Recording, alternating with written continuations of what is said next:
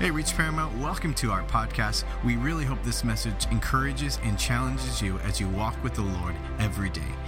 Enjoy this message. Well, are you glad you're in the house of God today? Why don't you turn to your neighbor and tell them they're in the right place at the right time right now.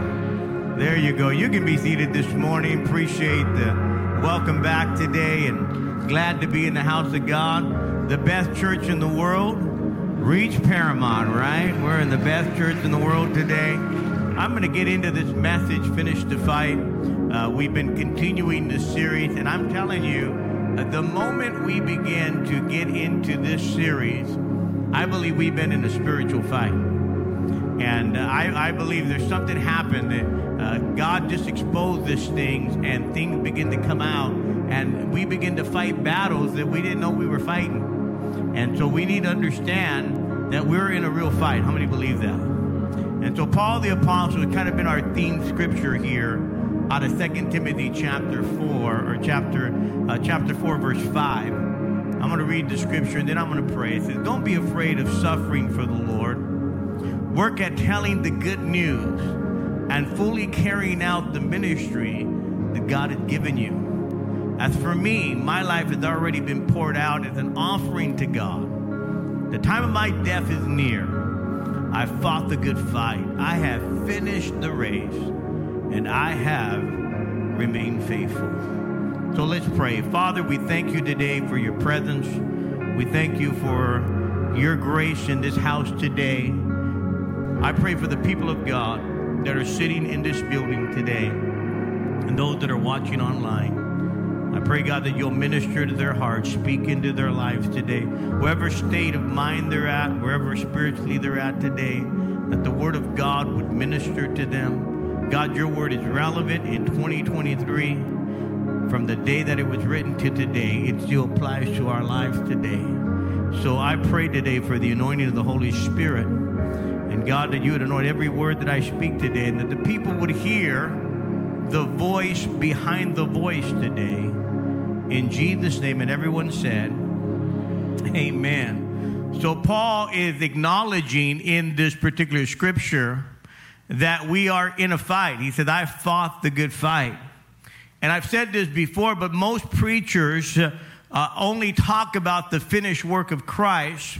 And they say that most of the time we can just kind of, just enjoy the blessing, kind of walk this Christian life without any battle, but it's not true. It is a battle that we're going to fight, and we're talking about there's a spiritual warfare that is happening. We are battling not flesh and blood, but against spiritual principalities. How many understand the battle is not against your mother-in-law? The battle is not against your husband or your wife. The battle is not against your ex, but the battle is against the devil, right? And we're fighting that battle every day. And this is why Paul is encouraging us. He says, fight the good fight. He says, I've finished the course, or I've finished this race. And he's really encouraging us that we need to do this every day. And because of that battle that we fight every day, if we stop fighting and we just kind of coast along the way, how many understand that it's very easy to fall back into old habits? It's very easy to fall back in the old way of doing things. If we stop putting God first, it's very easy in our spiritual journey to begin to fall back in the old ways. So how do we fight against this enemy? What are these strategies that we're supposed to be fighting with? Because this is an unseen war. This is the war that we can't see with the naked eye, but it is a spiritual war. And it's a war against your family. It's a war against you personally. It's a war against our nation. It's a war against the human soul. And this battle has spiritual implications.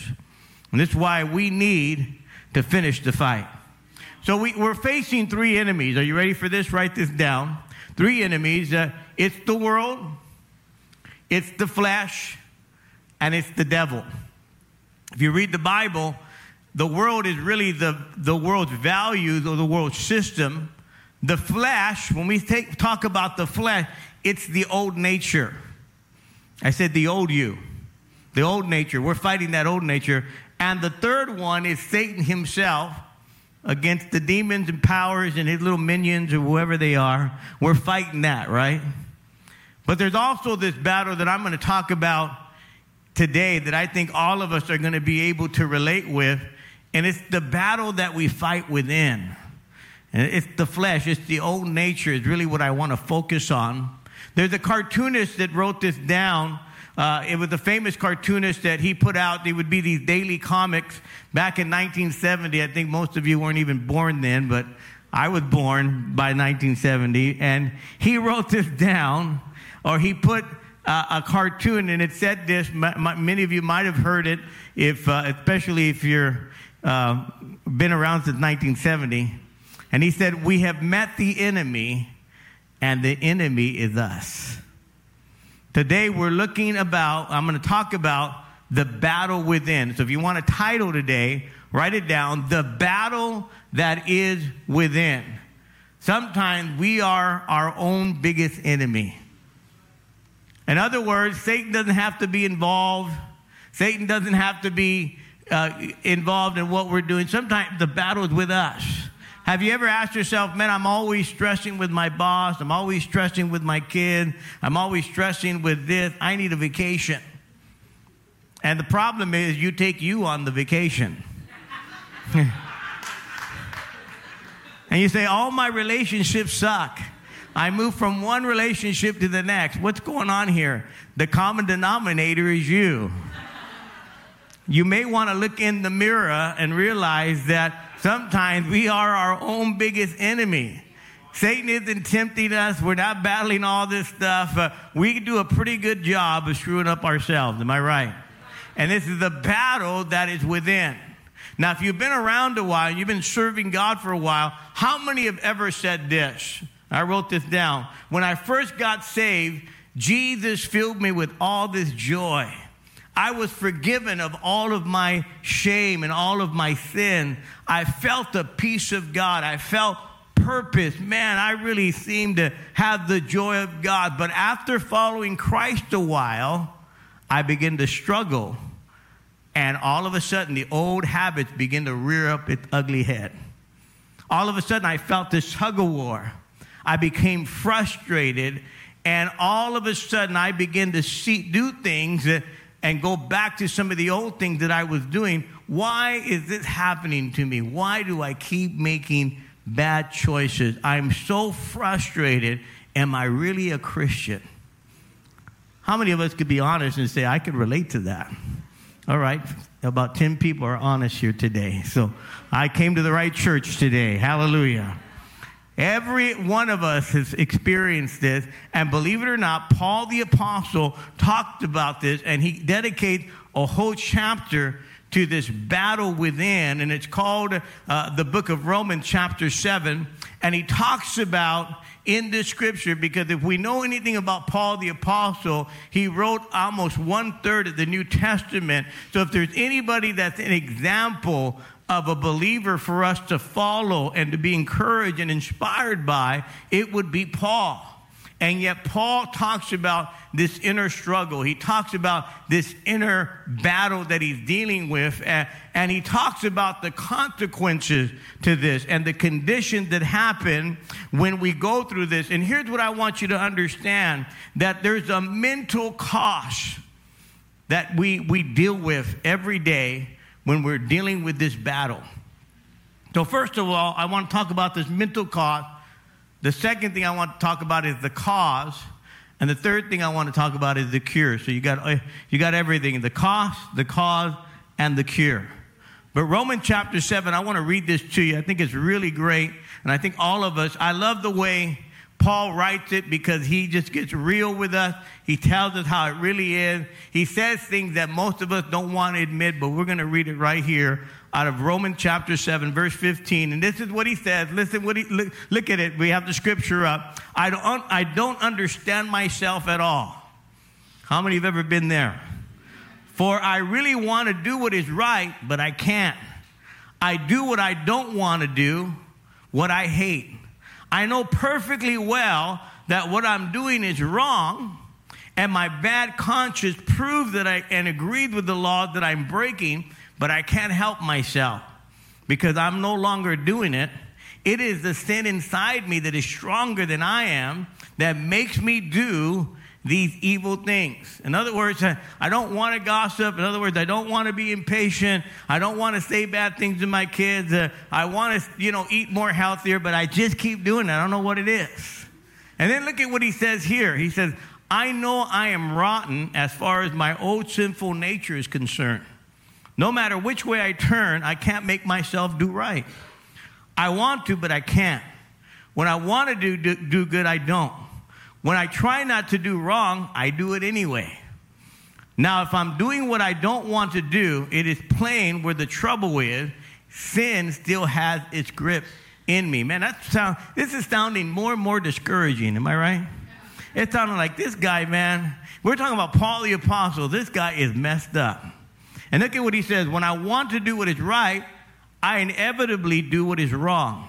I love to do God's will so far as my new nature is concerned, but there's something else deep within me, in my lower nature, that is at war with my mind, and it wins the fight and makes me a slave to the sin that is still within me. In my mind, I want to be God's willing servant, but instead I find myself still enslaved to sin. So you see how it is? My new life tells me to do right, but the old nature that's still inside of me loves to sin. Oh, what a terrible predicament I'm in. Who will free me from the slavery to this deadly lower nature? And look at the answer. Thank God it's been done by Jesus Christ our Lord. He has set me free. So here's what I want to cover. And real quick, I've got about 30 minutes, and I'm going to do as fast as I can, okay? And maybe 30, 35 minutes if, I can push it a little bit. And so I can hear the frustration in Paul's voice. How many can hear that frustration? He's frustrated with himself. There's two things that are going on here. Number one, Paul is talking about his own strength. He says, I'm frustrated with myself. And he's saying that in his own strength, he always fails. Then the second thing he's talking about his self-willpower. I want to do this, I want to do that, but it's still not working out. Here's what I want you to understand. We are not talking about a novice. We're not talking about a new believer. We're talking about Paul the Apostle, a mature believer. Someone who has been serving God for years, someone who's been devoted to God, and yet he still has this inner battle that he's dealing with, and he seems to be telling us he can't figure it out. There's this mental cost that is happening in his mind. There's this emotional drain that's exhausting him. Number one, write this down. He's talking about how it brings about confusion. He's a little confused with even himself. He says, in me, I don't have the power in my own to do it. I'm a little bit confused. Look at what it says in verse 15. He said, I don't understand myself at all, for I really want to do what is right, but I can't. I do what I don't want to do, what I hate. So let me just say this, a few things here that I noted down in this verse. He writes I in this verse several times. He says, I don't understand myself. I don't want to do what's right. But I want to do, but I can't.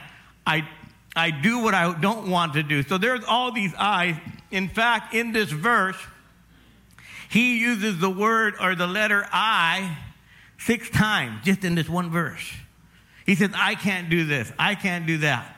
In fact, if you read on, he talks about this whole chapter. He not only goes from he goes me, myself, and I. How many know that's a problem already? I mean, if you read this verse, 27 times he uses all this chapter. He uses the word I. 6 times he uses 6 times he uses the word my. 6 times he uses the word me, and 2 times he uses the word myself. All in all, he uses the first person pronoun 41 times. He says, I can't do it. Me, myself, and I. How many know without Christ, you're never going to get it done? Without Jesus, you'll never get it done by yourselves. I'm preaching better than you're clapping. But Paul has an eye problem. Thank you for the golf clap. But I'm here to tell you, Paul is saying, he's admitting that he has an eye problem. He's saying, I have an eye problem. You have an eye problem. I have an eye problem. And when eye gets in the way, we're never going to get it done. That's our biggest problem. He says, I'm perplexed. I'm a little bit confused. He says, you know what? I don't understand myself. He says, man, I'll be honest with you. A lot of us today, if we'll just be honest, we need to stop judging people and look at yourself. You have some issues too. We're trying to figure out everybody else's motive. Let's just be honest. You can't even figure out your own motive. If we'll be honest. Number 2, I'm going to go as quick as I can. He's talking about guilt and shame. He said, man, he says here, I know perfectly well, verse 16, I know perfectly well what I'm doing is wrong, and my bad conscience proved that and agreed with these laws that I'm breaking. So he's saying in the spiritual battle, the human tools, this self-will power is not good enough. And he's even explaining to us that it's a shame, that he's feeling the shame. He said, even in his conscience. You know what the word conscience means? The Latin word for con artist, but not that what it means. It means con is with. And the word science, actually conscience is conscience. Science means knowledge. So when you look at the word conscience, what it's saying is, I'm doing this with full knowledge. Stop kidding yourself. You're doing it with full knowledge. You know what you're doing. You're doing it with full knowledge. The Bible talks about when Jesus went into the garden and he began, there was this inner struggle. He said, is there another way to do this? He said, nevertheless, not my will, but your will be done. Bible says he brought the disciples and to be there with him and to pray and to watch. And of course, when he came back, man, they were sawing logs, they were grinding corn, amen. They were snoring, they were bad. And Jesus said, could you not watch for just 1 hour? He said, man, could you guys not just be alert for just a little bit? And Jesus said this, the spirit is willing, but the flesh is weak. Let's be honest, we've been there. You've been in this shame. You caused this confusion. It caused this shame. You're saying, man, I don't know if I could even keep coming to church. And then what it leads to patterns, addictions, and habits. So number 3, write that down. It leads to addictions and patterns. When you start to do something many times over and over, it becomes a habit. Look at what it says here. If I do these bad things enough, I can't stop doing, but I can't help myself because I'm no longer doing it. It's the sin inside of me that is stronger than I am that makes me do these evil things. Now, I'm going to explain this because it almost seems like Paul is passing responsibility to sin, but in actuality, he's passing responsibility to his sin nature because all of us have been born with a fallen nature. Let's just be honest. All of us will want without God, we would just do what is wrong. Am I right? Without God, we're just not going to do the right thing. Without God, we're going to do what's comfortable. We're going to do what's convenient. We're going to do what makes us happy. We're going to do what's quick. We don't want to discipline ourselves. And Paul's not making an excuse here. He's simply pointing out that the sin nature is beginning to dominate. And so all of us today, we have to admit, we have the sin nature in us that loves to sin and it enjoys sinning. Let's just be honest. Can we just be honest today? Sin is fun. Don't look at me, holy. If sin isn't fun, then you guys don't know how to do it. I'm just going to be honest with you. Sin is fun. It is. The Bible says sin is fun. And we just have to admit it. Here, the Bible says, Hebrews says, there is pleasure in sin for a short time. Sin is pleasurable for a season. In other words, the short term, sin is very pleasurable. But how many know there's consequences to sin? You're free to do whatever you want to do. You have the freedom to do whatever you want to do. People can't make you do anything, but you're not free from the consequences. There are consequences to your sin. You're not free from the consequences. Everything has a consequence. Everything has something you have to pay. And sometimes we think, well, it's my personal sin. And my personal sin doesn't affect anybody. It's just me. I want you to know your personal sin affects other people. And sometimes your personal sin has public consequences. And so you need to be careful that, well, I'm just doing my own thing. Your own thing affects other people. So again, sin is a lot of fun. How many know it's a lot of fun? You just go out and use that credit card, buy everything you want to do. But guess what? In the long run, you're going to end up in debt, and you have to pay it back. It's the same way with sin. Sin says you go do whatever you want to do. Go ahead and drink. Go ahead and have a good time. But guess what? You owe me. You'll have a hangover. Oh, yeah, go ahead and do some drugs, you know, but you owe me. You're going to get addicted. You need to buy some more to keep you going. Before you know it, yeah, go ahead and eat whatever you want to do, but you're going to get some indigestion. You're going to get overweight. How many know what I'm talking about? There are consequences to everything. There's always a payoff, and I would tell you, it's not worth it when it comes to sin. The Bible says the wages of sin is death. But the gift of God is eternal life. Number 4, are you ready for this? I'm going to go as fast as I can. It's self-condemnation. We put ourselves down. We're a pro at putting ourselves down.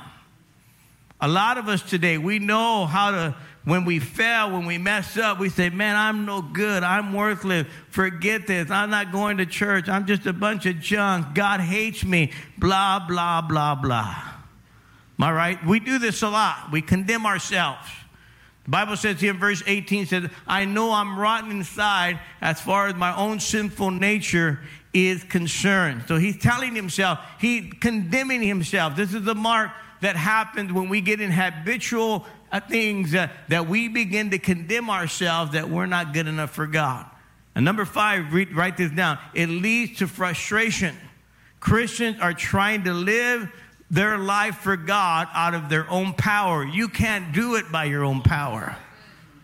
You can't do it by yourself. Paul says this, no matter which way I turn, verse 18, I can't make myself do what is right. I want to, but I can't. When I want to do good, I don't. When I try not to do wrong, I do it anyway. If I'm doing what I don't want to do, it's plain where the trouble is. Sin has me in its evil grasp or in its evil grip. The law of sin and the law of gravity are both the same. They both take you down. They take you down no matter what happens. How many know it's easier to push somebody down than to push somebody up? I don't want you to do this, but I've asked somebody to pull me down, and I don't want you to hurt me, but you'd pull me down pretty quick. But to get me up might be a bit of a challenge for some of you. To get me up, pulling up the weight, but pulling you down is easier. This is why sin, man, always pulls you down. Your willpower is not good enough. I said your willpower is not good enough. No matter what you try to do, no matter how much you try to do it on your own, you cannot do it on your own. You need God. And number 6, what it begins to lead to finally, and I see a lot of believers this way, and they come to church this way, discouragement and despair. You come to church with a cara de chancla, right? You just like, you can tell, you can see the discouragement on you. Some of you, man, your face has been dipped in battery acid and lemon juice. I mean, it's like, you know, you're discouraged. I see that already. Yes, we'll pray for you. We'll pray for you. We'll believe God for you. Paul gets discouraged from this war going on. He says, it seems to be a fact of life. In other words, he says, I'm giving this up. It seems to be the fact of life that I want to do what is right, and I inevitably do what is wrong in my mind. Notice against this mental battle. In my mind, I want to do want to be God's willing servant, but instead I find myself still enslaved to sin. He goes, I'm still giving up to this battle. I'm losing it. And so he's getting discouraged. So what is the cause? And this is what I really want to get into because, again, we have two natures. When you gave your life to Christ, God gave you a new nature to do what is right. You became born again. But that doesn't mean that your old nature is gone. The old man is still there. Are you listening to me? As long as you're saved and as long as you're living on this earth, there's still two natures in you, and they are in constant battle. In fact, verse 22 says, I love to do God's will so far as my new nature is concerned, but there's something else deep within me, my lower nature. The lower nature, the old nature, or we call it the flesh, is the old man that is deep inside of you. It's inside of you still. How many know the old nature comes out? I've seen it in people, man. The hood comes out of you. What happened? What happened? Man, you were saved. You were thinking, but all of a sudden somebody rubbed you wrong. And all the hood, I'll do this. Your mama's like, what happened? What happened to you? The old nature came out of you. Your whole generation, I'm coming after you. But there's this war that's happening inside the old nature and the new nature. I'll give you this illustration. I heard about this. An old Indian chief who was a Christian was trying to explain the war between the two natures to his son. And I think this is a great illustration. He said, it's like two dogs in my mind. They're battling together. There's the good dog and there's the bad dog, and they're fighting it out. The young son said, which dad wins? He said, whichever dog that you feed the most. So who are you feeding the most, the old nature or the new nature? What do you feed the most? That's the dog that's going to win. There's two dogs inside of you, man. Did I say two dogs? Two natures inside of you. All of us still have the old nature. It's prideful. It's arrogant, self-centered. It lies, it steals, it exaggerates, right? It gossips. That's the old nature. And willpower is not good enough to defeat it. Willpower is not good enough to change everything. Knowing what is good is not good enough to do it. How many times have you heard a sermon here over and over and you're still not doing what is right? Right?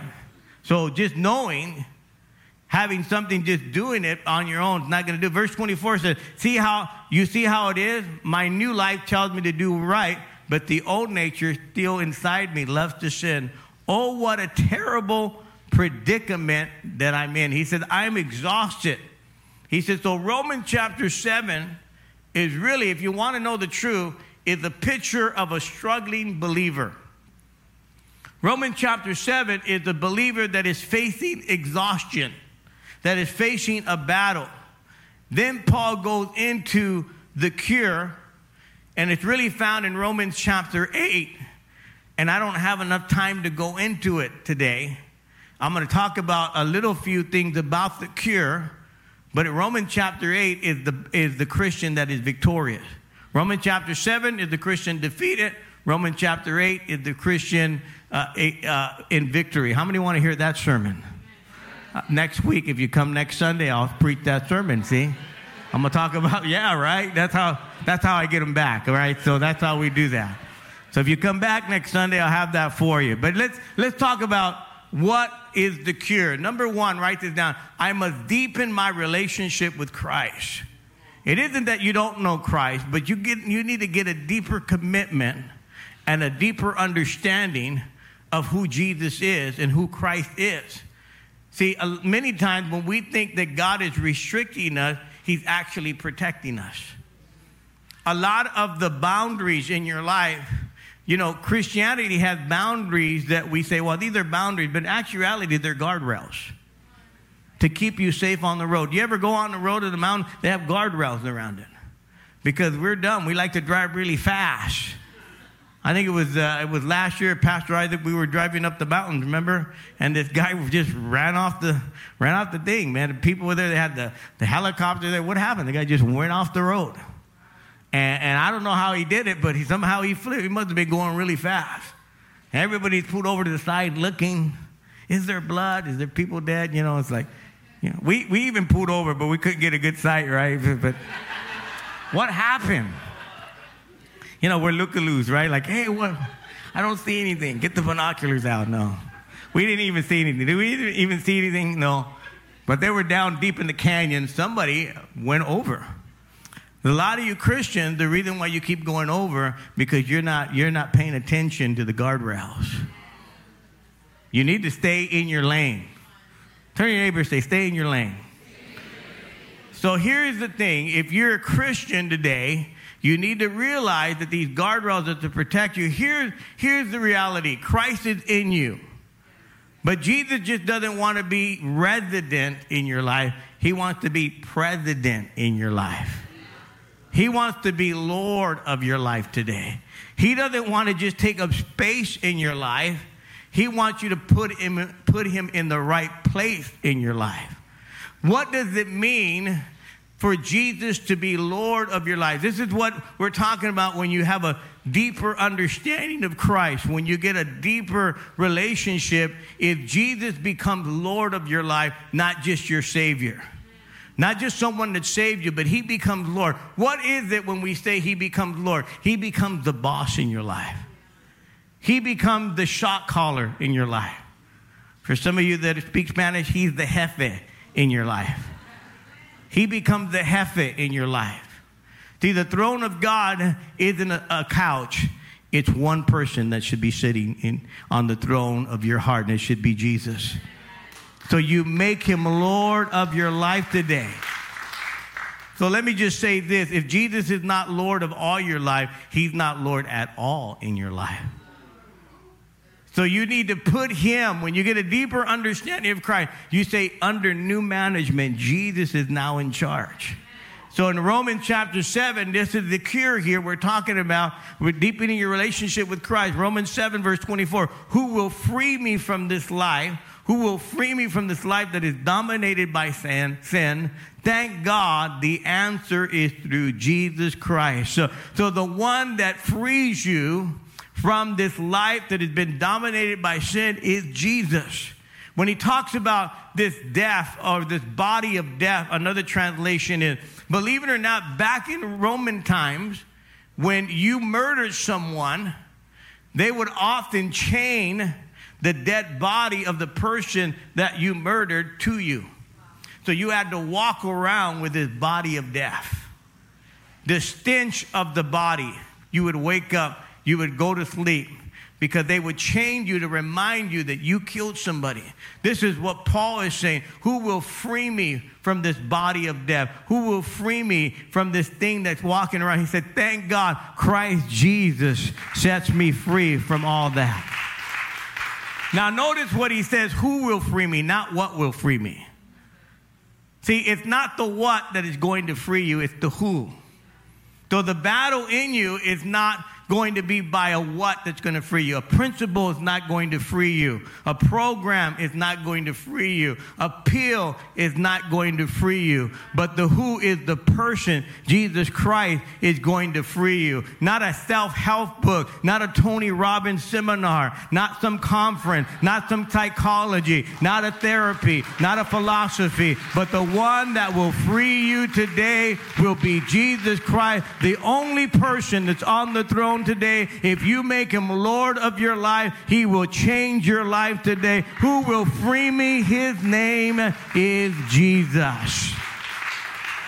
And Paul really, when he begins to write this scripture, we gotta watch myself. Can't push myself here. You guys ain't getting the full preaching, but I'm doing the best I can with my throat. Okay, but here Paul is saying that when he gets almost to the end of the rope, he gives us a flash of hope.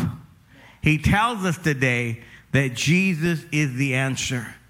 Number 2, write this down. Not only should we deepen our relationship with Christ, but number 2, I love this right here. We must expose and evict the lie that we have been believing. I've often heard this when I was a new believer. A devil exposed is the devil defeated. A lie that is exposed, you will then defeat. So we have to expose and evict the lie that we've been believing. In other words, Satan has been living in your mind rent-free. It's time to give the devil an eviction notice. It's time to tell him, you need to get out of my mind. Because, see, this is how the enemy will work. He'll begin to make suggestions. He'll suggest some lies to you. And then you begin to lie to yourself. And every time you expose and challenge that lie, you will be free. The Bible said, if we claim to be without sin, we deceive ourselves. This is in 1 John chapter 1:8. We deceive ourselves, and the truth is not in us. So we got to begin to tell ourselves that, you know what, this is the lie. This is not true. Because if we don't, we begin to believe the lies to our own self. We're good at deceiving ourselves. There's things that are going on in our life, and we say, well, that's not really a problem. Oh, my finances, that's not really a problem. My marriage, that's not a problem. My temper, that's not really a problem. My sex life, that's not really a problem. My foul mouth is not really a problem. My secret habits that I'm doing on the side that nobody knows about, that's not really a problem. My thought life, that's not really a problem. If we claim to be without sin, we deceive ourselves, and the truth is not in us. What are we pretending that's not a problem in our life? You pretend, well, my marriage, my personality, all these things, we don't want to admit it. And let me just tell you, behind every self-defeating act in your life, there's the lie that you're believing. You're believing that lie. You're believing that deception. It's amazing how quick we deceive ourselves. Look at what Jeremiah chapter 17 verse 9 says. The heart is deceitful above all things. It's beyond cure. Who can understand it? We have an amazing ability to deceive ourselves. Where do liars go? Reach Paramount. Hallelujah. Yep, we lie to ourselves. Can I just be honest? Some of us are the biggest liars, man. You tell the biggest lies to yourself that everything's okay, that I'm all right. I don't need to come to the altar. I'm okay. You're lying to yourself. Oh, that sermon isn't apply to me. You're lying to yourself. Oh, that word isn't for me. That's for somebody else. Man, I wish somebody else was here. Yeah, he should be here to hear that. No, that's words for you. And you're making excuses. You rationalize what's happening. We rationalize, right? That we try to act like none of these things apply to us. You're lying to yourself. You're making excuses. And we say it's not a big deal when it is a big deal. Stop defeating yourself by stopping and deceiving yourself. Because we do that. We deceive ourselves. And we have to be a person that will begin to live by truth. And stop making excuses. Stop rationalizing. Stop tolerating things in yourself. Stop doing things that are destroying your life, that are hurting you in the long run. We got to get to a point where we have to admit to ourselves, we have to receive the truth. We got to be truthful with ourselves. Jesus said, you'll know the truth what? And the truth will make you what? Free. But some of it makes us mad first. How many of the truth will make you mad before it sets you free? Be honest, the truth will tick you off. I've seen people, they come to church, they're just mad at me. They're like, man, I don't like what he's saying. I literally have had people here telling their wife, you told them everything about me. That's why you brought me here today. And they're mad dogging me in the like his wife told me everything, so we set it all up. So when he came, I was going to preach exactly what was going on in his life. I literally had a guy here for weeks that would come and he'd look at his wife like, I know what's going on. You told him everything about me, and he's preaching about it. And he'd be looking at me all mad, like, dude, I don't even know anything about your life. I don't even know who you are. He finally had to admit that God was speaking to him, and the truth was ticking him off. But when he received it, it set him free. Sometimes the truth will make you miserable. The truth will hurt you before it heals you. But if you'll humble yourself and you admit, man, I ain't got it all together. Pastor, I need help. I need God's help. Would you pray for me? and you come to the altar, you expose and evict the lie that you've been believing, and Jesus will set you free. Can you say amen? And here's the last part. You're not really going to like this, so I need to prepare you. Put your seatbelt on. Are you ready? Most of you are not going to like this part of the sermon, but it's necessary. Can I just preach the truth? Do you want me to preach truth or lie? I'm going to preach the truth today. Like I said, it's going to tick you off before it helps you. But a lot of us today, we have to begin to declare or admit our struggle to somebody else. In other words, tell somebody, I'm struggling with my mouth. I'm struggling with my mind. I'm struggling with my behavior. I'm struggling with this secret addiction that's going on. See, a lot of us, we just want to be forgiven, but you don't want to be healed.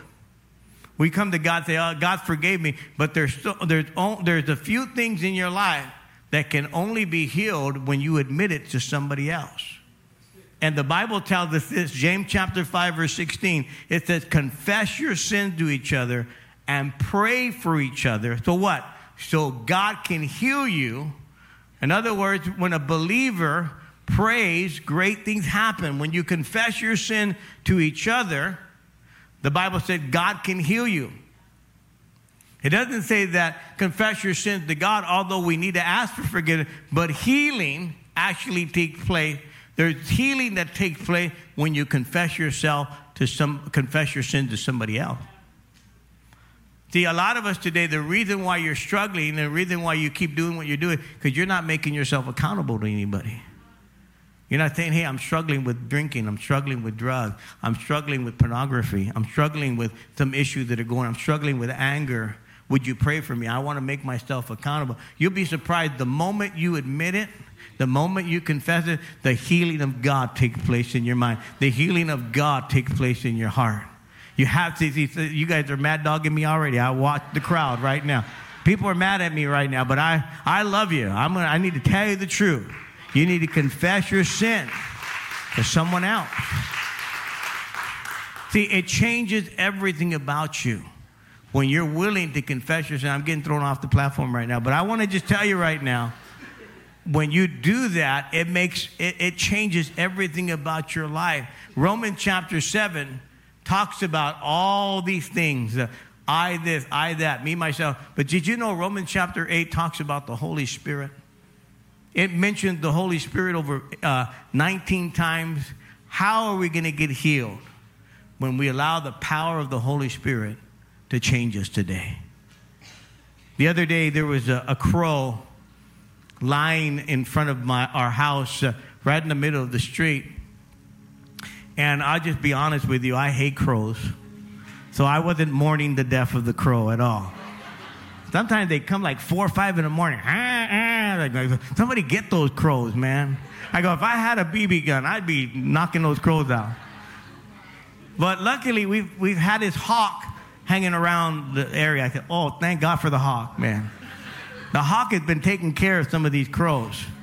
And they're mad. They come back and they're attacking him. And he's just eating away like, what? You're not going to do nothing to me. They come trying to peck him. He just kind of looks, finishes it off, goes on to the next crow. He's taking care of business. And there was this big old crow in the middle of the street. Am I lying, honey? It was big, huh? It was right in the middle of the street. And I said, you know what? I'm not going to clean up that crow, man. I'm not going to. I called the dog pound. Said, get this crow out of my house, man. It's right in the front there. But I was thinking to myself, you know, and this is gross. The thing about what hawks like to do, I don't know how I'm getting into this. They like to take the head off of, they take the whole head. And this crow, a headless crow is right there. It's a big old crow. Anyway, I was thinking to myself, let's just say the crow was intact. Let's say the head was intact. And I got that crow and I tried to throw it up in the air and fly. How many know it wouldn't fly? It's dead. Although it may have all the wings, it may be completely intact, it's not going to work. It's lifeless without the spirit of life in it, right? Life is gone. Can I tell you, you can be walking as a believer, but without the Spirit of God, without His power, you're going to be lifeless. You can't do it on your own. What happens is you need the power of God to deliver you. You need the power of God to help you. You need the power of God to change you. And only He can do that when you allow the Spirit of God in your life today. So let's bow our head. Let me pray. Close our eyes for just a moment. Holy Spirit.